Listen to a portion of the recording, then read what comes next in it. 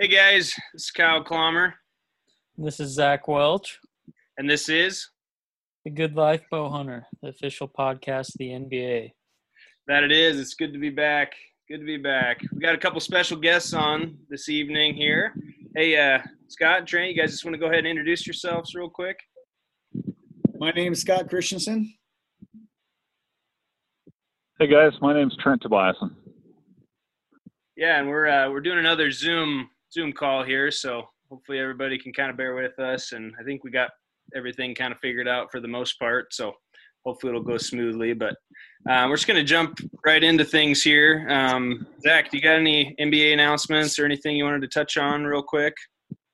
Nope, I don't think so. Not anything major. We had a meeting a couple weeks ago, and nothing new to report really. We'll have another meeting in June as far as things go, what we decide about Halsey and that kind of stuff. So nothing new to report though right now. Okay, sounds good. With that, I guess let's just get right into it here. We're gonna be talking about some mountain lion hunting today. So I'm just gonna kind of open things up, and whoever wants to start, maybe just kind of tell us, I guess, what's happened in the past couple of years here, and give us a little intro as to how you guys got involved with this. And just going to kind of leave it up to whoever. So whoever wants to start, go ahead. Well, I'll leave it up to Trent. Trent, since you're the first one that killed, I'll let you kind of start and talk and explain what you want to explain, and then I'll kind of hit on a few things from there. Okay. Well, I guess I feel fortunate to have grown up, spent a large portion of my life in northwest Nebraska. I grew up in Chadron, and we've had mountain lions around there for quite some time. The population has finally gotten strong enough that they've allowed a season, and I was able to draw a tag last year. And I've done a lot of calling, and actually I've never called one in. I admire those guys that did get it done, during the regular season. But they redraw for the unfilled tags. They redraw for the dog season, and I was fortunate enough to draw one of those last year. And we had some terrible weather, some terrible storms. They have the season the end of March, so everything is melting and muddy, and a lot of times there's no snow. So, it makes it really hard for the dogs. But I was fortunate enough to get a lion last year. And we were at the Bowhunters Banquet this spring, the first weekend of March every year in Kearney. And we were all just kind of hanging out and having a good time. And it just happened to be the last day to get in for that season. Scott had not put in, and so we kind of elbowed him, said, hey, make sure you get in. You never know. And I'll be darned if he wasn't able to, get lucky and draw that tag. And so, Scott, I'll let you kind of take it from there. All right. Well, yeah, just like Trent said, we were at the NBA banquet. Shout out to the NBA. If you are not a member with the Nebraska Bowhunter Association banquet, or Nebraska Bowhunter Association, they call it the NBA. If you are not a member, I would tell you right now, don't hesitate, get online, join. It's a great time. I've been a member for quite a few years. I can't remember exactly how many years I've been a member. I actually was a member more or longer than I have attended the banquets, the actual time in Kearney. I've been attending probably the last 3 or 4 years, and I always have a great time. And that's kind of actually where I met Trent at. I knew his brother up in Chadron when I went to college up there, but I didn't really know Trent very well. But I met Trent up there at the banquet and stuff, and that's kind of where my hunt actually all started off at. I applied for the tag for the the non-dog season, which runs from January 2nd through February 28th. And it's known as the season 1, where you can't have dogs. You have to call them in. They have 4 tags, just, for everybody that's listening and whatnot. They have 4 tags that are issued, harvest tags that are issued for the North unit and the South unit. But they actually issue more permits than that.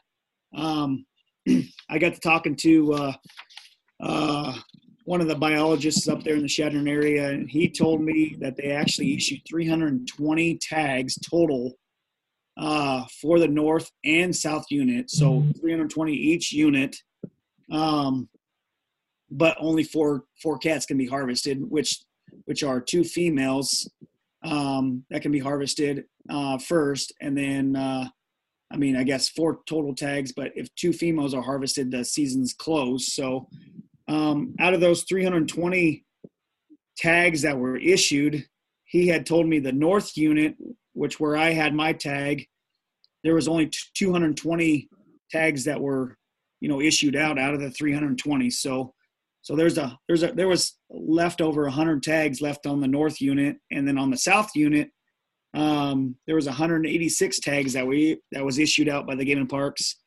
out of those 320. So not all the tags were even issued out for the first season, where you can call the tag, call the cat out. My deal is I didn't even go up for the first season because, I kind of thought about it is like calling a cat. Your first thing you're going to probably have come in is a bobcat / maybe a coyote, and I was like, well, I drew the tag, cost $15 is all it does is apply.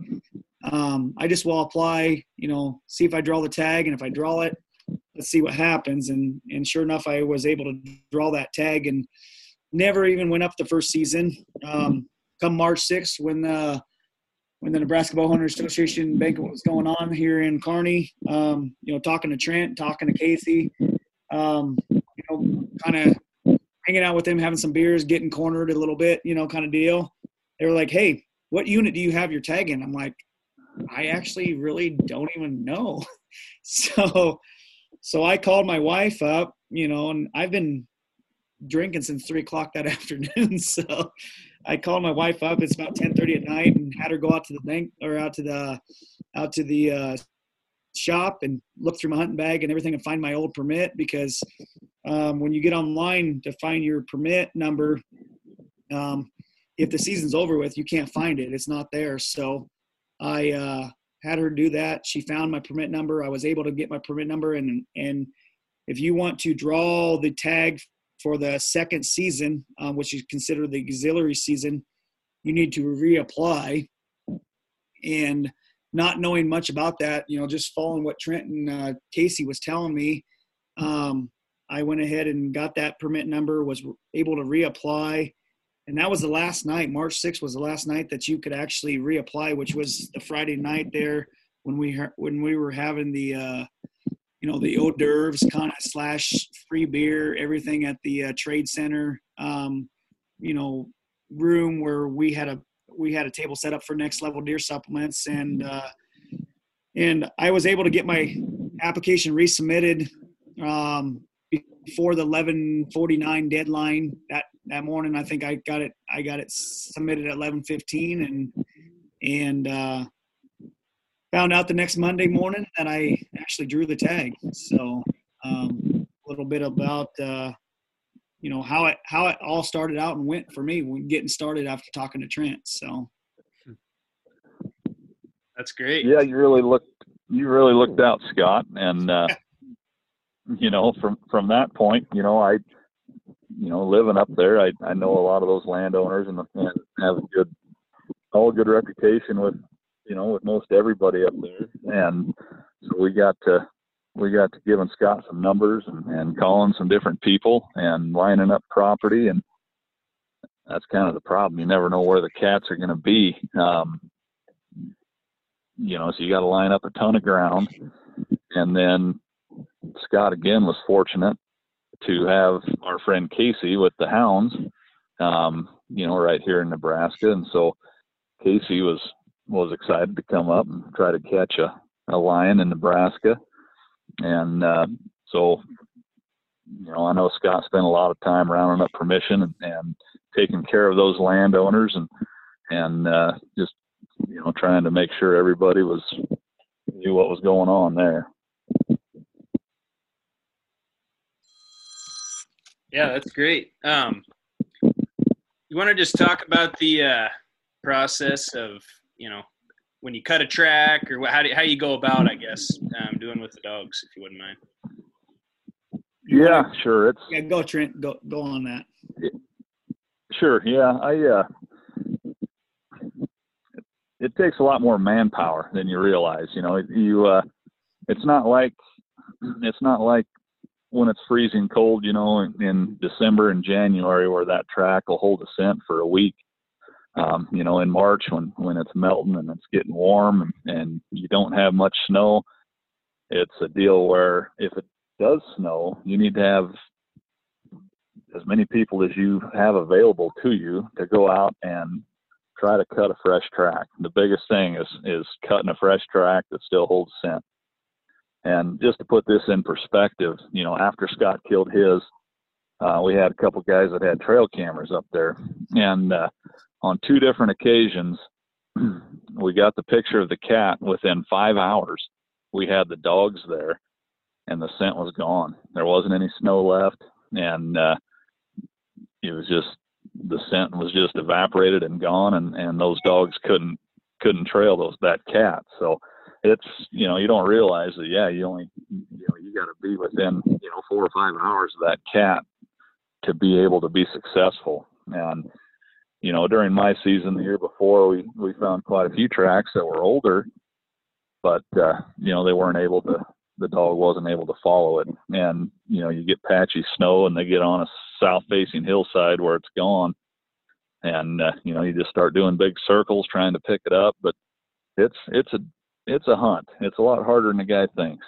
And so we had several guys that would get together and go out and look, and Scott came up a couple days early, and we went out and started looking, and was fortunate to have a snow that first weekend there for his opener. And we found a big track the day before, and then the next morning that cat had moved, from where we found that track.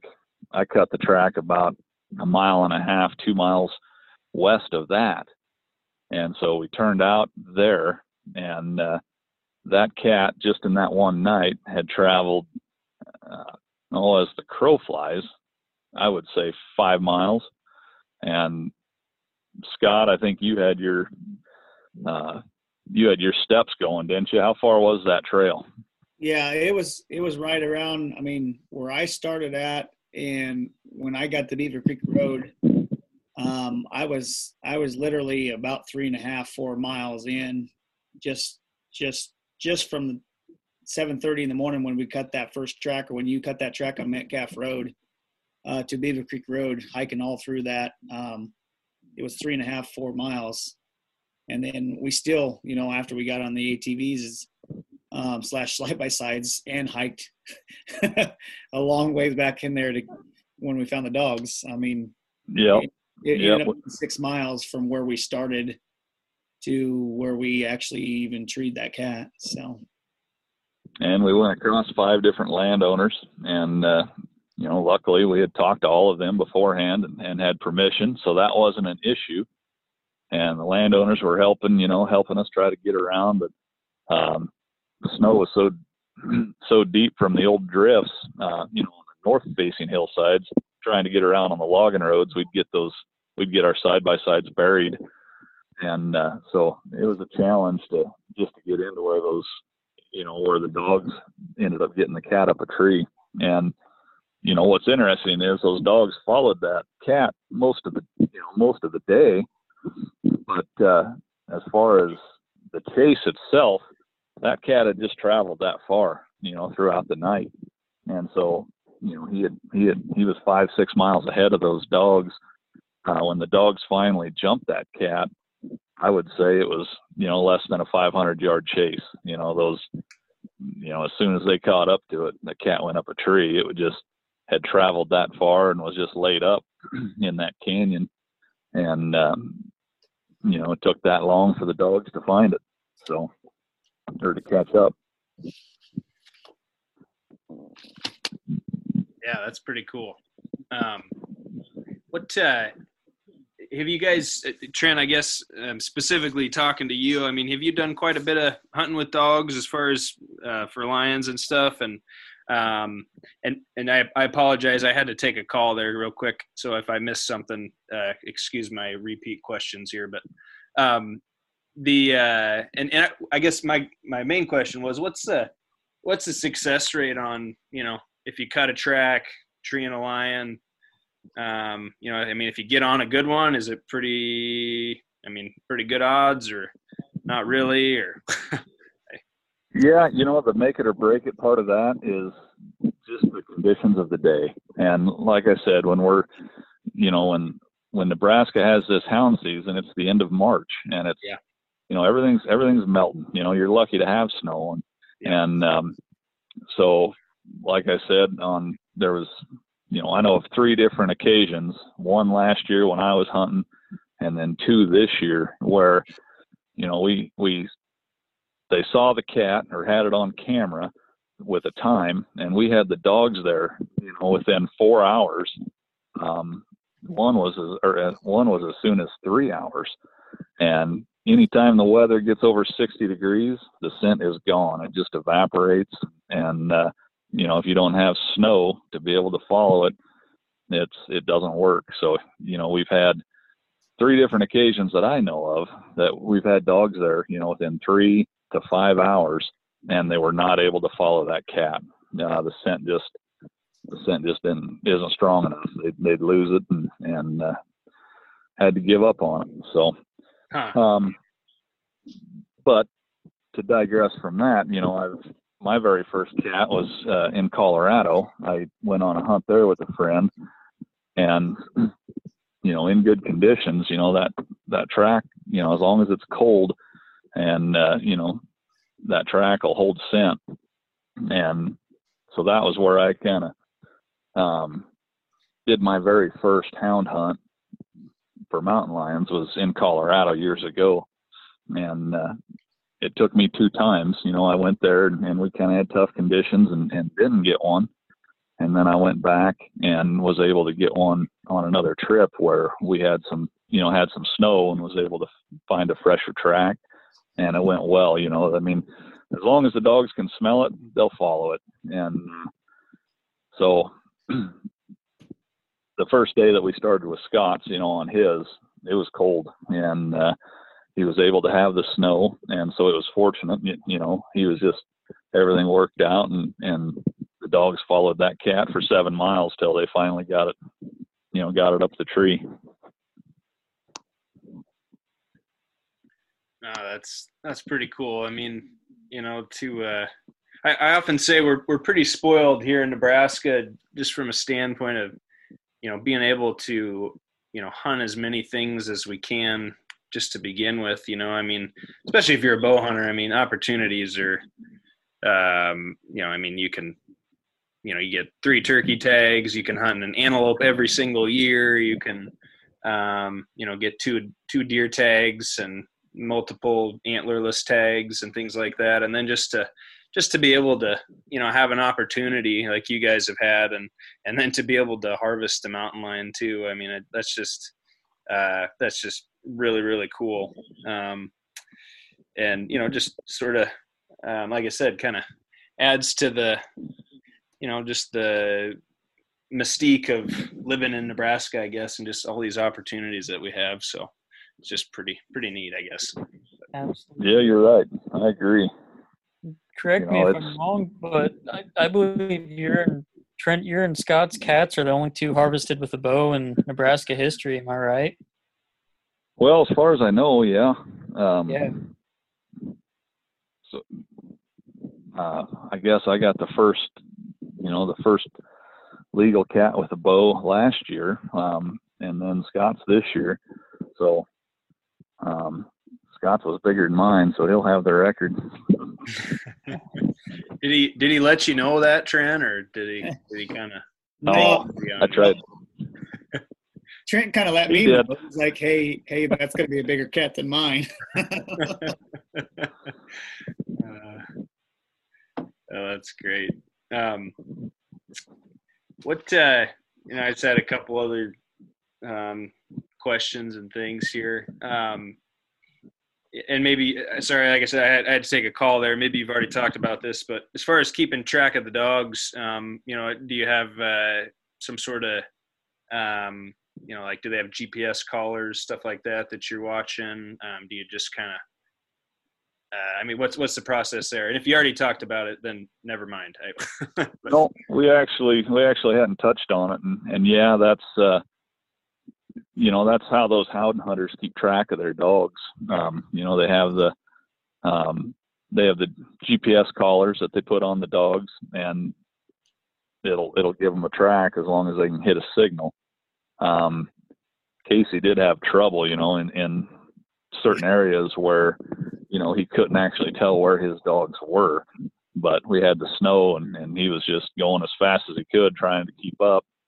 And so was Scott, but Casey couldn't keep up with the dogs and Scott couldn't keep up with Casey, and we ended up all strung out. We were strung out for miles. It was a shit show. but yeah, the most of those hound hunters have GPS collars on their dogs so that they can tone them. They also have the ability to shock them, so say they take off after a bunch of, especially them young pups, they'll take off after, elk or something that they're not used to, or cattle, and so you can use those collars as training collars as well, to call them off of something. And use the tone to call the dogs back to you, and it's a handy tool. Yeah, no, definitely. The other thing I always think about with hunting with hounds for anything really, there's always this some people would push this sort of negative narrative about this and say, oh, it's too easy, blah, blah, blah. But I'm sure you guys can speak to the amount of physical exertion that, that following these dogs around everywhere. And up and over, bluffs and canyons and everything. And, I just remember listening to other podcasts and things about, guys talking about this is not anything like you would expect, other than you're just working your butt off for the whole thing the whole time. But I don't know if you have on that or comments to that. I could hit on that a little bit. I had a few people after I harvested that cat reached out to me, and a few of my neighbors here in the Kearney area said, why would you do something like that? Why would you kill that? They're such a majestic animal, they're so pretty, blah, blah, blah, blah. Yeah, no, I totally agree with you. They're a very pretty looking animal out there, all that stuff. But hey, it's been a bucket list kind of type thing for me. I actually never even thought about drawing a Nebraska mountain lion tag. I applied, never thought that this would ever happen to me. I was gonna, apply to Wyoming or Colorado and try to draw a tag out there and stuff. But, to speak a little bit on the hunt, at least, my hunt, I wasn't on Trent's hunt, last year. But my hunt personally, when Trent found the track there on Metcalf Road, and Casey and I found another track, which was the same track that we believe is the same, same cat, whatnot, a while, farther away. But, we came up there where Trent said, hey, I found a pretty fresh track, and we got on it. It was 7:30 that morning when the sun came up, and we didn't kill that cat till 3:30 that afternoon. Those dogs worked their butt off. We worked our butt off. the landowner's ground that we cut through and followed that track. I mean, there was a lot of burnt timber there. You know, the snow was, 4.5, 5, 6 feet deep, at certain spots where we would go down a ravine. I mean, just like Trent said, the dogs were ahead of Casey and I was behind Casey. And I mean, I got a hind start behind Casey when he actually turned the dogs loose and said the dogs actually finally hit good and they're going, and he was trying to keep up with the dogs and I was trying to keep up with Casey. And I did a few short videos, which I'm actually trying to, I got a couple different guys putting, Chasing the Dreams, putting, my video footage together. Whitetail Legacy actually did a podcast with me last week on this hunt. They're gonna put some footage together, and I've sent all the footage that I have from my cell phone and from what Trent kind of sent to me and everything. And we're gonna try to make something out of all the footage that we have from our cell phones. But following these tracks and following Casey and following the dogs and stuff. I mean, that wind was blowing 30, 40 miles an hour. Snow was, a lot deeper than I expected to be. I mean, we go down one ridge. I would be on one top of ridge and I'd see Casey and he was on the top of one ridge when I was on the top of the next ridge behind him. And he was just going over that ridge when I was going down the ridge. So, and it was a lot of dead timber, from fire that, it wasn't just going down a ridge and going up a ridge. It was going down a ridge and stepping over dead logs, through 3-4 feet of snow, down to your knees, waist, hiking through that stuff, carrying a bow, carrying a pack, and not being in shape, to be honest with you. Finding out with the short notice of knowing when you drew that tag for the auxiliary season. The first season, hey, you can go up there and you can find some fresh tracks and hike in a little bit and call and sit down and do whatever you want to do. This season is, the second season with the auxiliary season, you literally turn the dogs loose and you got to keep up with them. And, I mean, it's like a normal mountain lion hunt out. If you were to go out in Colorado, Wyoming and whatnot, and you got to keep up. And I was not in shape, to be honest with you. And, I had a hard time keeping up. And there was a couple of times there when I got on my phone on Onyx and just looking where I was at, and I didn't see where Casey was at. I couldn't hear the dogs anymore. And I was kind of wondering, what the heck, even more, what the hell, where the hell am I at? Am I going to die? Am I going to survive? The wind blowing. And I got down to some bottoms, following, what I was doing is I literally started following Casey's tracks, his foot tracks, and the dog tracks, just to get to where I got to Beaver Creek Road. But there was times when I came on a ridge where it was up on the top where the cat cut across and the dog cut across and Casey cut across, where I couldn't find any tracks. And I had to walk circles for a while trying to figure out, I started in 10-foot circles and I get a little bit bigger and I trying to figure out where the tracks went, where's the foot tracks at? Where's the dog tracks at? Where's the cat tracks at? I kind of thought I was lost for a while. There was a spot one time where I marked a spot where I saw the four-wheeler track come across and come to find out later down the road, that was where Trent cut across with the four-wheeler.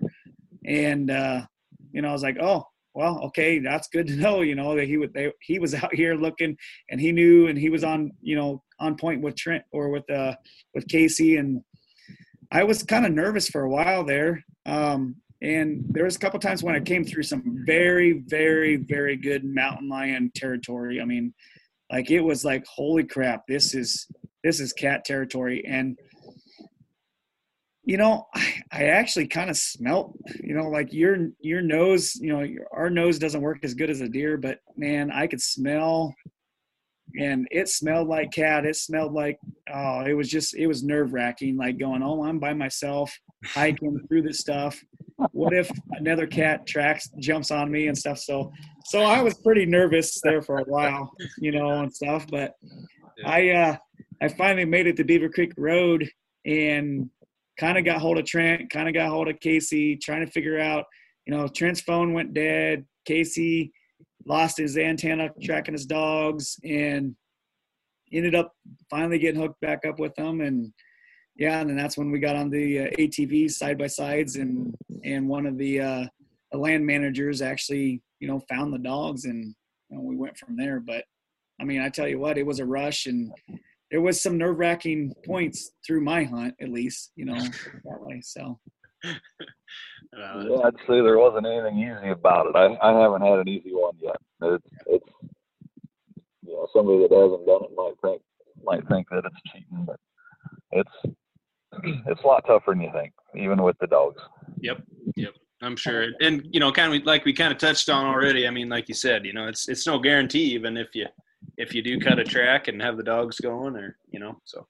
No, Yeah. I mean, I've talked to guys who've gone on cat hunts before, like in Utah, and out west, and they talk about how tough it is. And they made multiple trips where they came home several years without a cat.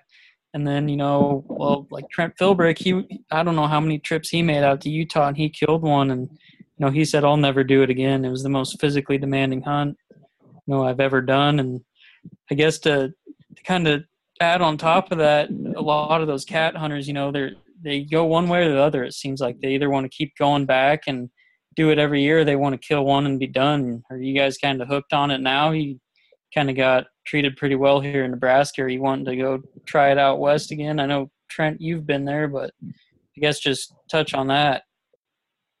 Well, I would that's say, interesting. Yeah, no, that's a great question, Zach. I would say I'm not 100% one and done, but when you have the success that I've had, just like with my Nebraska bull elk tag and my mountain lion, I'm willing to spend my money on something that I haven't harvested yet.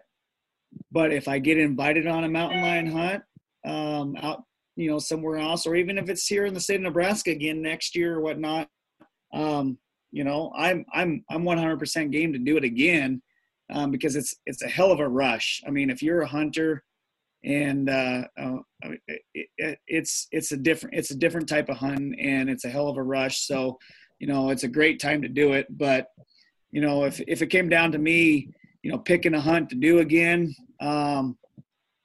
I'd probably spend my money elsewhere, just because I want to kill or harvest. I hate saying that word, but harvest another animal that I haven't harvested, like, so a grizzly bear or something like that, or caribou, or, I'm going to spin that. But, it's a great hunt. So I'll let you, Trent, go on that a little bit more and what your thoughts are. Yeah, it's interesting, Zach, the way you worded that. When I did my first mountain lion hunt in Colorado, I wanted to shoot one good tom, just an adult male mountain lion. That's all I wanted. And I went on the hunt in Colorado twice, and ended up shooting that cat, and it was way up in the tree, and the hound guy, it was getting towards evening, and so we're losing light. The hound guy says, he says, it's no giant tom, but he says, it's, I think it's a tom. And it was just hard to tell. I mean, he was so far up that fir tree, and branches obscuring him. And I had a little shooting hole, and I zipped that cat and come out, and it was just a great big female is what it was. And I was just ecstatic. It was my first lion, and I didn't care that it wasn't a tom, anymore. It's just, that's cool. And I was kind of one and done, and then I would love to call one in and get it sometime, but I was able to draw that dog tag last year, and so I thought, okay, now's my opportunity to get a good tom, and that'll be neat. I'll be able to have a tom and a female, and didn't work out. And I mean, we hunted our butts off and had a lot of help, and was just lucky enough to get the only one that got gotten, that was taken last year, the day before the close of the season, and ended up being a big old female. They guessed her about 9 years old, and so just a beautiful cat, and I was, to answer your question, no, I'm not planning on doing another hunt. But with that being said, I've met a lot of guys with hounds that love doing it. They love to chase, and they go work their dogs and they let the cats go. They might get a tree and take some pictures and let them go. And when I say they're doing that, not so much in Nebraska, but in Wyoming and South Dakota, they don't kill every cat they tree. And so like Scott said, I would love to go on another hunt, and it's fun being there, and there's something just amazing about it. The first time you actually get to see that cat up in a tree, I mean, that's a sight, like, it's just, I don't know how to explain it, but it's just something else, when you first get to see that cat up in the tree. And another thing about it is they're not scared of you. They're just annoyed. They're up in that tree glaring down at you. And, sometimes they're half asleep and they're just glaring, just not happy to be there. It's just their demeanor is something else. Just like a regular cat, right? No. Yeah. And that's exactly what Trent said. When I walked around the corner on my hunt, and never ever being on a cat hunt before and seeing that cat up a tree, man, my body had chills go through it. I mean, it was just, a great feeling, but an awkward feeling. And then I'm looking at that cat, 70 feet up into that pine, going, how in the heck am I going to kill this cat, with my bow from where I'm at, not knowing what I'm going to do. And, the great thing with, having Trent and Casey and, some of the landowners along and figuring out a plan and hiking up on the ridge that we could get to that cat a little bit better and getting a closer shot, was great. And then on top of that, being that close to the cat, like when I harvested my cat, at one point, the Tom that I harvested, he reached down and grabbed the arrow out of the kill zone where I killed it, or where the harvest shot happened. He reached down and grabbed the arrow out with his mouth, ripped it out, and dropped the arrow, and then looked right at us and kind of growled at us. I mean, talking about the hair standing up on the back of your neck when you see that, I mean, Yeah. is unreal. Like I was like, oh my, and that's my first cat hunt I've ever been on. And, and Trent being with me, he's been on a hunt before, and man, I was shaking, nerve wracked. Oh, my mind was not going right. So that's for sure. Oh, that's very cool, guys. Thank you. Thanks for sharing that stuff. I mean, that's really neat. Not something a lot of us have done, or a lot of NBA members, period, have done. So it's nice to hear from you guys, and especially, like I said, to be able to hear from the two lone archery harvests of mountain lions in our state is pretty cool. So I guess with that, you guys have anything else to add?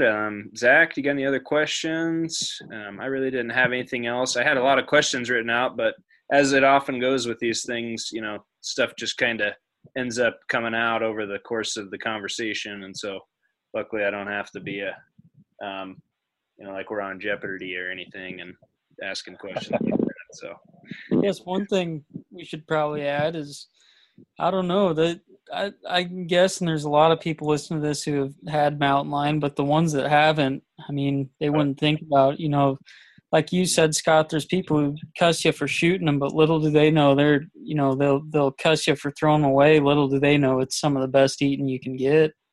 I mean, yeah.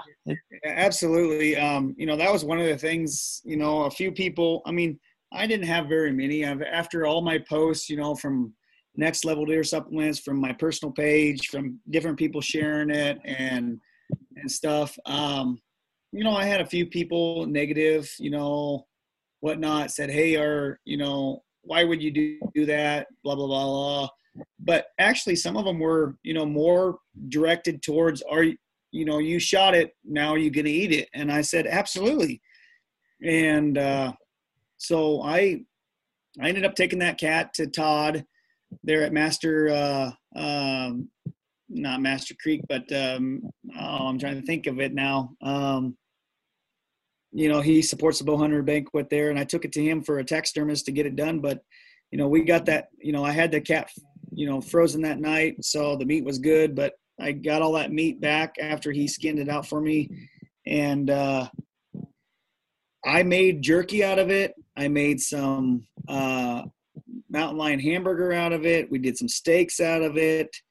And every little piece of that cat, I used it and still in use or in my freezer, and I have no complaints, to be honest with you. This weekend when we went on one of my turkey hunt that I helped, invited Chasing the Dream down with, I served them mountain lion steaks, and I actually served them some mountain lion jerky. And Garrett and Andy both looked at me and said, "Are you kidding me? This is mountain lion?" I said, "I'm not kidding you. It's mountain lion." And they couldn't believe it. They were impressed. They were like, "That's what it tastes like." And I was like, "Yeah. I mean, it tastes good. I mean, it's actually good." And some people look at it and saying, "Oh, you're eating cat," but no. Trent told me it tastes like tough pork before I had tasted it, and it does have that flavoring taste to it. But when you make jerky steaks out of it and stuff, you season it right. Just a little bit of garlic salt and slash what I put on there, a little Lowry's, and it's damn good. It's very edible, and if anybody harvests one, you need to make sure you eat it. And try it, and because it's very good. Absolutely. Like you said, I think it tastes a lot like pork, and you wouldn't think a cat like that, would taste anything close to that or even that well, but it's definitely something I think everyone should try if they have the chance. Yeah, it's fun to take some to the wild game feeds and, share it with people when you have them over, and it's a rarity. It's not something that a lot of people have tried, and it's, I recommend it. Awesome. Very good.